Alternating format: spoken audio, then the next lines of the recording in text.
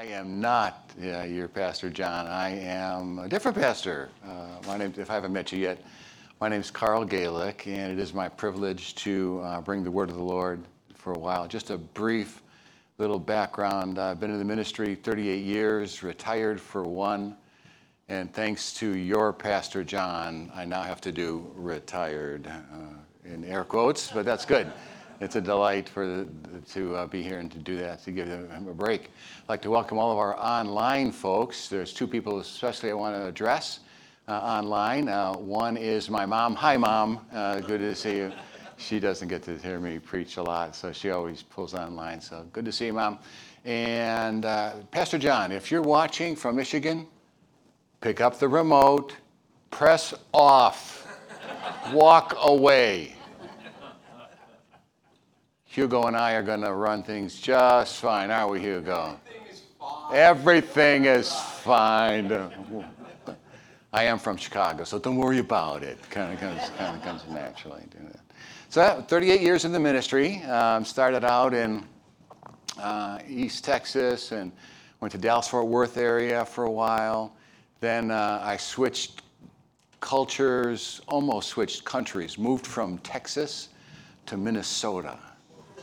You don't find a lot of us right there in Texas to Minnesota, despite the objections of my daughter, who was in 8th grade at the time, but that's a whole nother story for a different time and place, isn't it? So that being said, served God's people in Minnesota and have some delightful and wonderful friends up there. Spent 9 years or 18 winters in Minnesota. If you get the math, if you've been there. So I had to do that. Then from there to St. John in Rochester, Michigan, doing that. So from that part of the world as well for a number of years. And then Lutheran Church Extension Fund asked me to come to work for them. I started out as a consultant asking pastors and congregations two questions. What's God's vision and how are you going to fund it? And so it was, you can make a career out of that. And I did for 7 years and concluded my time with the Lutheran Church Extension Fund as Vice President of Ministry Support, doing that. And what a delight that was. It really is, we'll have to ask that question sometime in a worship series. What's your vision? How are you going to fund it? Because those two questions apply not only to the congregations, not only to Thrive, but to your life. And all that's part of it. Anyway, we started on that. So that was my life in that time. And then was ready to retire. Peace Church in Naples, Florida, called me and asked me to be their pastor. And I did, with a primary focus on rearranging and remanaging the vision and the debt, doing what I was consulting. It's really God's opportunity. He really kind of said to me, okay, Carl, put up or shut up. Stop consulting and now go do it. So we had a chance to do that at Peace Church and reorganize their debt, and then I retired and came here. What a delight it is. Pastor John, by the way, has been my pastor before. I lived in all these places while I was with the Lutheran Church Extension Fund. I could live wherever I wanted. You know how exciting that was for me to hear the first time? You can live wherever you wanted. It turns out that my wife, Mary Louise, and her mom was in need. So we moved into Gainesville to support and assist my mom. That's where Pastor John became, her mom. That's where Pastor John became my pastor when he was there at First Lutheran. So helped him work through his doctoral dissertation and lots of other issues there. This was a lot of fun. And began to respect him with all honesty. We're not only friends, but I deeply respect his mind. He's very sharp and a great teacher in many, many aspects.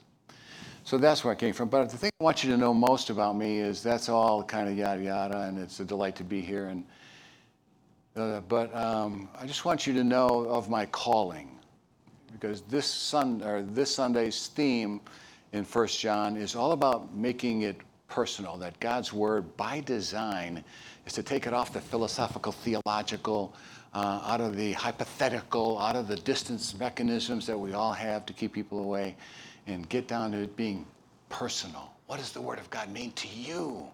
How has it changed you? How have you failed with it? How has God restored you? Not in general, but you. I was called to the ministry, true story, called to the ministry in first grade. I never went through the fireman policeman stage. It was a little bit confusing for my first grade teacher because we had to draw pictures of what we wanted to be. And a first grade's picture of a pastor at the time kind of looked like a man in a dress. So it took a while to sort that out. And figure all that out. That was a stole that was there, and then that was a robe, and it was that far back, if you can remember, some of you back then, it was it wasn't just the robe, but it was the black gown covered by the white, and it was very elaborate. But I did. I never wanted to be anything else. I never wanted to do anything else. I never wanted to do anything else. It was kind of amazing because those who were skeptics, like some aunts of mine, went, "Oh, he's never going to make it." There's a few times I had to sit inside of the principal's office and kind of go, "And young man, what do you want to do?" "Oh, I hate the fact that I got to answer this."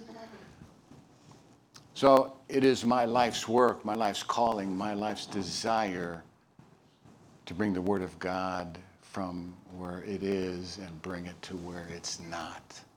Which is why I so appreciate the opportunity to serve here at Thrive. Because that's our vision and mission is how can Word of God affect, how can it make changes? What difference does it make to your heart, to your life, to you personally? That's the key to it. So to try to set that up, then what we're going to do is I'm going to have Hugo. By the way, if you're visiting or unaware, this is the official garb of Thrive for this worship series. And I thought I was making it happen until I ran into Hugo. Hugo, you got to come up and show us. I got Pastor John, the grass skirt thing. Is that a bit much? So just when I thought I had cleared the bar. So thank you, Hugo. So we're going to start. I'm going to ask Hugo to pass around a microphone, and I'd like for you to speak in the microphone, introduce yourself, and tell us of the greatest shame that you have. Tell us how God has reached into that shame and touched you and how you've confessed that. And give us some opportunity to know the details of that. No better way to clear a room, right? I get that. But yet, that's kind of the point. And we're not going to do that in any kind of artificial way. I've also been trained as a marriage and family therapist, and that's the kind of thing that's hard enough to do in a counseling room, with people, not a group setting. It's not the appropriate place and time. But that is the role of the Spirit. And that's my prayer today, is that that's what the Spirit does to you. It goes past all the hypotheticals, all the theologicals, all the institutionals. All of you who are missing Pastor John, forget about it. I'm here for a while. And get on with this. What does the Spirit say to you this morning? What are you trying to hide from him that he already knows? I love trying to hide from God, right? It's like, you got to be kidding me, right? We got to be kidding me. So that's kind of where we're going today, and that's what I want to pray. The Spirit touches you, and we all get some sense of how that is. So we're going to take a little bit deeper look into not only the letter of 1 John and my assigned text, which I'll give to you just now, but I want to look at the person of John. This may be theologically incorrect, and please don't tell my seminary professors, but John is my favorite disciple. You're not really supposed to have favorites like favorite kids. And the Gospel of John is really my favorite gospel because it's so profound and, more importantly to me, so simple Greek that I could read it and keep up with it. We find out that John was called the beloved disciple. It seems as though, biblically and historically, that John had the deepest, most personal relationship, and we'll cover that. And it looks as though like John wants that to happen to you. The way he writes, the way he weaves, the way he brings truth from this huge, sort of magnanimous, enormous subject matter down to you understand it, feel loved by it, and be changed because of it. Let's go to God in prayer. Gracious God and Father, thanks for the gathering that we have here this morning. We pray that your Spirit does that. We're not going to pass a mic around, but we are going to ask for your Spirit to touch each and every heart and life and understand how thorough and how incredibly personal your word is. Thank you for that. This we prayed in Jesus' name. Amen. So let's see what it says here. This is John writing. I write this, and by the way, consider John is an old man writing this, and so he's kind of got this grandpa-ish heart. I relate to a grandpa-ish heart. I is a grandpa-ish. And so he's kind of going, says the words he uses, the frame of reference, it's all very gentle and loving, even when he's challenging. I write this, dear children, to guide you out of sin. This is from the Message. But if anyone does sin, we have a priest friend in the presence of the Father, Jesus Christ, righteous Jesus. When he served as a sacrifice for our sins, he solved the sin problem for good, not only ours, but the whole world's. Here's how we can be sure that we know God is the right way, or we know God in the right way. Keep his commandments. Someone claims, I know him well, but doesn't keep his commandments. He's obviously a liar. His life doesn't match his words, but the one who keeps God's word is the person in whom we see God's mature love. This is the only way to be sure we're in God. Anyone who claims to be intimate with God, key phrase, anyone who claims to be intimate with God ought to live the same kind of life Jesus lived. My dear friends, I'm not writing anything new here. This is the oldest commandment in the book. You've known it from day one. It's always been implicit in the message you've heard. On the other hand, perhaps it is new, freshly minted as in both Christ and in you. The darkness fading away and the true light already blazing. Let me draw your attention to that last phrase. John loves to mix his verb tenses because the truth is already blazing. The truth has already happened. The truth has already occurred. Anyone who claims to live in God's light and hates a brother or sister is still in the dark. It's the person who loves his brother and sister who dwells in God's light and doesn't block the light from others. I love that. Doesn't block the light from others. But whoever hates is still in the dark, stumbles around in the dark, doesn't know which end is up, blinded by the darkness. I remind you, my dear children, your sins are forgiven in Jesus' name. You veterans were in on the ground floor, and you know the one who started all this. You newcomers have won a big victory over the evil one. Let's take a look then. I have to kind of pick pieces of this because to try to ferret out and flesh out all the work of God in this text would be amazing. So we're going to kind of begin with basically John. Can you read that? Yeah, John, the beloved disciple. So to begin with, as I mentioned to you earlier, John has a very special relationship and identifies himself in the Gospel of John as the beloved disciple. I'm trying to think of what might be the rough equivalent, and I hate the phrase, but I'm going to give it to you anyway, BFF, best friends forever.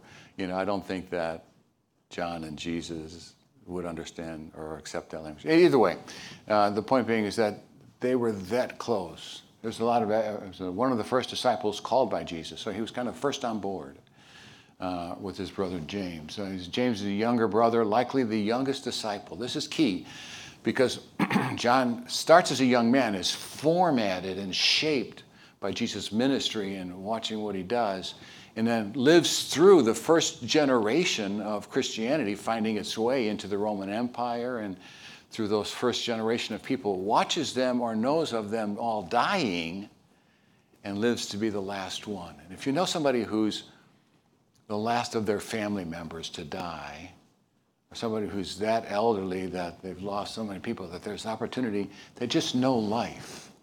That's kind of where John's coming from. Lived to be an old man, present when Jesus asked who he or Jesus was. This really gets to the point about, it's in the Gospel of Matthew, chapter 16. It's about 2/3 chronologically through Jesus' ministry, and disciples are walking, they sit around, they take a break, they, I think, hit up one of the Starbucks of old and sitting around having a cup of coffee. Jesus kind of looks around and says, by the way, who do people say that I am? What are they saying? And you can almost picture the disciples sort of in a circle and a joke. And, oh, yeah, some say Elijah, and some they go on. Some say that. And there's probably more conversation about who people think he is, because you can imagine today, ask that question to a neutral audience and get the many answers. Who do you think Jesus is? So they're going to. And my imagination, not the text, but my imagination says the disciples are kind of having fun with it, going, "Oh, what have you heard? And who do you think?" And then Jesus kind of clears the deck and goes, "Yeah, I got a question. Who do you say that I am?" And my best guess is the silence falls. You know how that story ends, right? Mr. Stick his foot in his mouth is the first to step up. Peter goes, "You're the Christ, the Son of the living God." John watched all that happen too. What's interesting, the story goes on with Peter, is Peter steps up to be the first person of the disciples to go, "You're the Christ." Now, how do we kind of focus on or understand the nature of how revealing that was? We're going to accept that, or many of us are, or if you're not a Christian online, you can at least know that Christians have accepted him as the Christ, as the Messiah. But Peter and John, the disciples, are looking at a Jewish friend of theirs. They watched him do miracles. To call him the Christ is to the fulfillment of history, is to call him God's Son. It's a leap unbelievably beyond imagination. You just can't think these things up. So Peter's the first to get that revelation. "You are the Christ, the Son of the living God." He says, "Simon, son of Jonah, flesh and blood did not reveal this to you. You can't figure it out, but the Spirit told you." But shortly, and this is all for extra credit, this isn't where the sermon is going, so I just don't want it held against me for time elements. But Peter is also the next one to get the harshest rebuke, because Jesus says, "Here's where I'm headed. I'm headed to the cross. And I'm going to be forsaken. And I'm about to do my suffering," because the nature of the sending of the Christ was suffering, not glorifying. What does Peter say? Not going to happen, and tries to get in Jesus' way. Because Peter was thinking about his way and what that would do for him, how that would hurt him, not the mission of the cross, the forgiveness of sins, the sacrifice of the Father.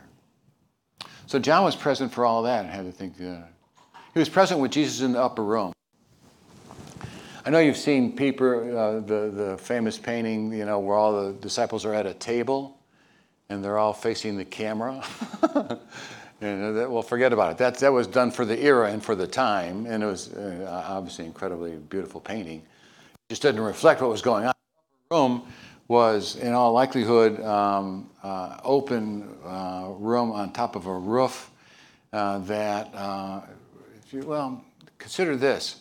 If you've ever watched TV and you sort of got a bowl of popcorn you're sharing with somebody, you're propped up, you got your legs out from in front of you, you're propped up on your elbow and you're getting the popcorn and trying not to get the butter all over yourself and doing like that. And there's a number of people scattered around your living room. That may reflect the intimacy more so than not. And who was right next to Jesus but John? And kind of Jesus gives him some insight. Jesus says, there's going to be somebody who's going to betray me. Betray? He leans over and he tells John, the one who dips his bread with me. John was present for that. Only disciple recorded present at the cross, the caretaker of Mary. Only disciple present at the cross. Let that sink in for a little bit. These guys followed him, scattered in Gethsemane, did not reappear except one, John. What does that tell you about John? Man, he was not only close and tight with Jesus, But he was ready to face whatever was going to happen to him for showing up there. He could have been next in line. And how close do you have to be to give somebody care of your mom? How much would you trust them? The first disciple to the empty tomb, but the second to enter it, it was John, who was the youngest and apparently the fastest runner, because he's all after it. He just can't wait to see Jesus, and he just tears off, boom. But John pulls up, whoop, short, doesn't go in. It looks like that, doesn't go in. Who's he waiting for? Peter. Peter's an older man and slower, but Peter does what? Goes right in. There's Peter, insert foot Peter. And he was hurting the most, probably. Point of that, this is just some understanding that this is the background, that John and Jesus were very close, very personal, and John lived that. John actually had some incredibly heavy lifting theologically.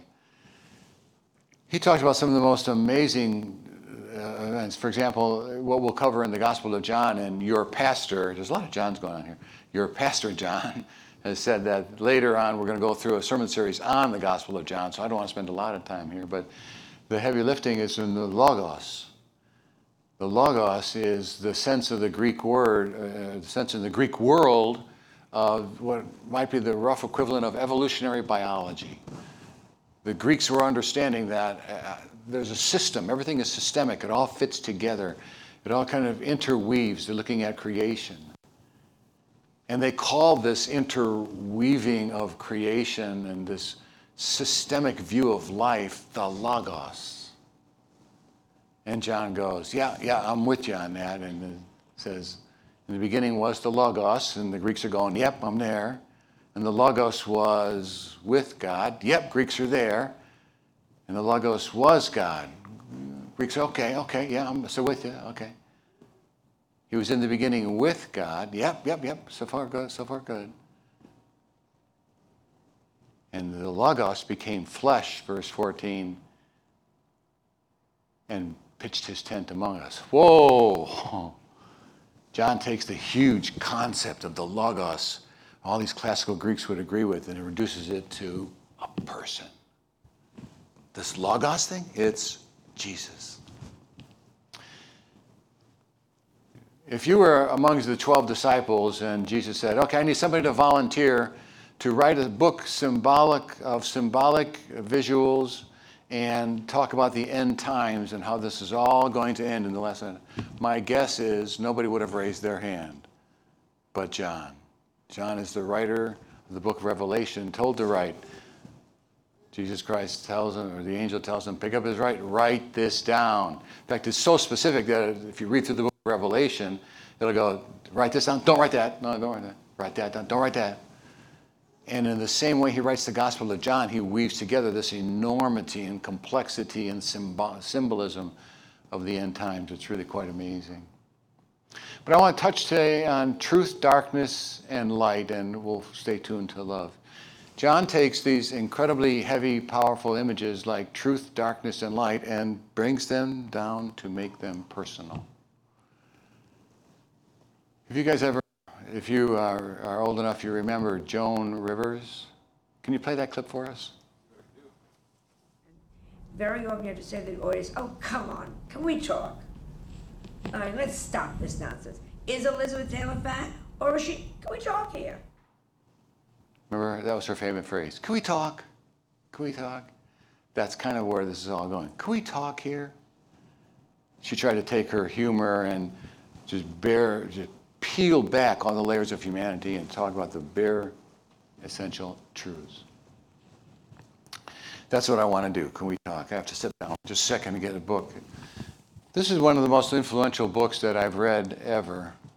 And the reason why I also like the Gospel of John, it's easy to read. Look how thin this thing is. It's amazing. It's called The Great Divorce.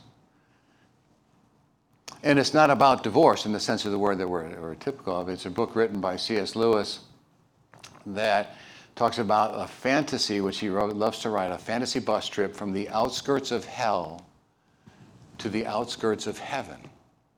And when you arrive from the outskirts of hell, I'm kneeling down because the bus that comes up is so small compared to the enormity of the outskirts of heaven that it makes its way through the separation between a blade of grass and the dirt. And it arrives in eternity. And what happens is loved ones or friends come from beyond the mountains, and they're the solid people. The solid people who can walk on the grass, and the ghosts who come from the edge of Hades and hell can't because it hurts and there's pain in walking until their feet become hardened by the strength and power of God's word. So it's a marvelous story of those encounters that happen between those people who come from the outskirts and have a chance to let go. For example, there's a mom whose son died when she was young. And she gets an uncle of the son who knows that he's in eternity. And all she has to do is want to see God before she sees her son.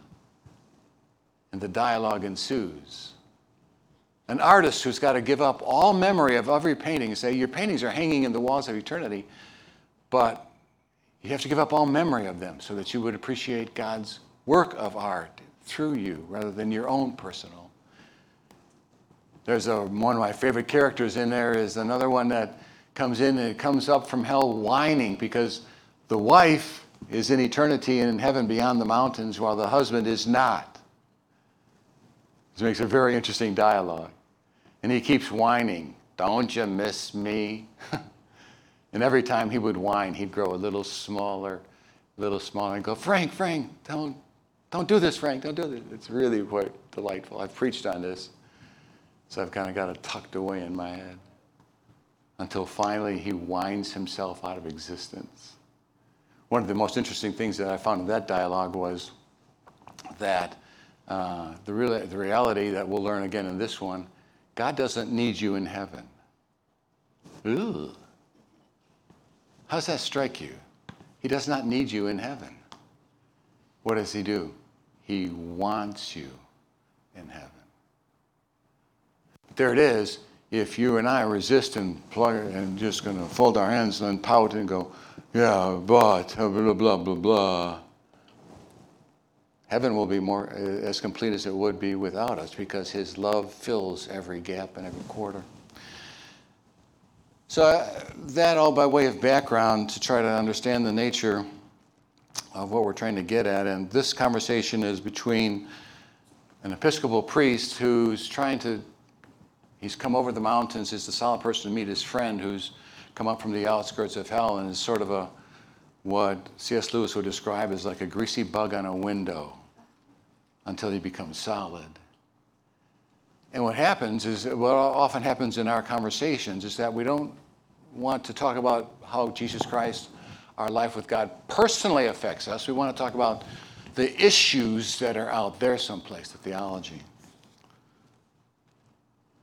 So the friend says, will you come with me to the mountains? It will hurt at first until your feet are hardened. Reality is harsh to the feet of shadows. But will you come? The friend responds, his Episcopal priest friend, well, that's a plan. Well, I'm perfectly ready to consider it. Of course, I should require some assurances. I should want a guarantee. You're asking me to place where I shall find a wider sphere of usefulness, a scope for talents God has given me, an atmosphere of free inquiry. In short, all that means to be civilized and to lead a spiritual life. No, screams the friend. I can promise you none of these things. No sphere of usefulness. You are not needed there at all. No scope for your talents, only forgiveness for having perverted them. No atmosphere of inquiry, for I will bring you to the land not of questions, but of answers. And you will see the face of God. The point? Lots of times we get caught in theological discussions and we find ways to push ourselves out and away from there. And God is saying, not important, not necessary. What does it mean to you personally? The truth from the Stanford Encyclopedia of Philosophy says, whether there is a metaphysical problem of truth at all, And if there is, what kind of theory might address it, are all standing issues on the theory of truth. Okay, I don't know what that means either. And I get it. When we take a look at the nature of truth, it's good to have philosophical underpinnings and academic discussions and frame of references and frame of work, but to what end? Only if you have beer, Carl. Only if you have, yeah, beer is required. I think that is, can I say that without John being here? Good. All right, next week we'll work on that. Okay. That is the point. Whereas John tries to tell us this is what truth is. It's Jesus and what he does. That's what truth is, and Jesus would say that. I am the truth. Now, can you take that and build theological constructs in large, tall buildings? Yes, you can, but you don't need to. Here it is as simple as this. Truth is personal. Truth loves you. Truth died for you. Who he is and what he does. It's Jesus. Philosophies of darkness are right there, but we love to play with those as a culture. And look, I want to be very careful. I am a Star Wars aficionado. I've watched the movies. I've dissected them. Our family and I, we go see them together. But I tell you what it does. It betrays a philosophy and a theology of life. The understanding of the struggle of light and darkness, but it really leaves it into the human context, as though we can resolve the struggle. That's the misleading part. I looked for some good quotes, and I thought, well, that's interesting. Don't be sad, when I found from the Albert, don't be sad because people, don't be sad because of people, they will all die. This guy kind of messed up on the slide. Don't be sad because of people, they will all die. This I found from the Philosophy of Darkness, which is a website you could go to find people who kind of carry forward a very pessimistic philosophical point of view in life. I love what Albert Einstein said, God did not create evil, just as darkness is the absence of light, evil is the absence of God. That made me think, maybe that's what hell is, the absence of God. And that's why it's hell. Darkness, oh, it's easy. It's what Jesus experienced for us. The darkness on that day of crucifixion was nothing compared to the darkness inside of Jesus' soul. Emptied of all light. He who was the light was emptied of all light. And he would quote Psalm 22, my God, why have you forsaken me? It's a way to illustrate all the darkness he has sucked out of me in this world and into his own soul. And he would suffer that darkness, that eternal darkness in that moment of time, in that moment outside of time, so I wouldn't have to, so I would never go there. This is what darkness is. It's what Jesus did for you and for me, that we might know and see the light. Light, complex scientific process. Einstein's theory of relativity, relationship between time and light. I've actually studied from a scientific perspective as deep as I could go to a biblical perspective, as deep as I could go with that too, the connection between light and time. And even if you take a look, what God did on day one was create light, probably space and time, in order to keep putting stuff in along the way. It's very complex, very hard to understand. Photosynthesis itself, it's a process that is multi-level, multi-point, multi-perspective. What does Jesus say about it? It's just simple. I am the light of the world. John 8. To kind of draw this to a conclusion, all these heavy, big theological concepts from darkness to light, the Logos from Gospel of John, which we'll get on, all the ways in which we try to distance ourselves from God's Word and create theological constructs to discuss and argue and debate. It all doesn't mean a thing. John brings it down to this. Children, fathers, young men. The concluding portion of our text today finds this rhythm. John keeps going, children. given us an understanding of the affectionate way in which Jesus met him, and the relationship and the friendship and the love that they shared is found in the way he addresses us, children. Not fellow disciples, not fellow saints like Paul would, but John's message is, hey kids, hey son, hey daughter, listen up. Dads, those of you who've been around the block, here's what God says to you. Young men, here's the nature of what's going on there. He makes it very personal. It takes it out of the theological construct and brings it down to something real, something tangible, something personal. Jesus. In his name is what we celebrate, Kipona, Aloha. Understanding the deep love of God is really, really personal. In his name, amen.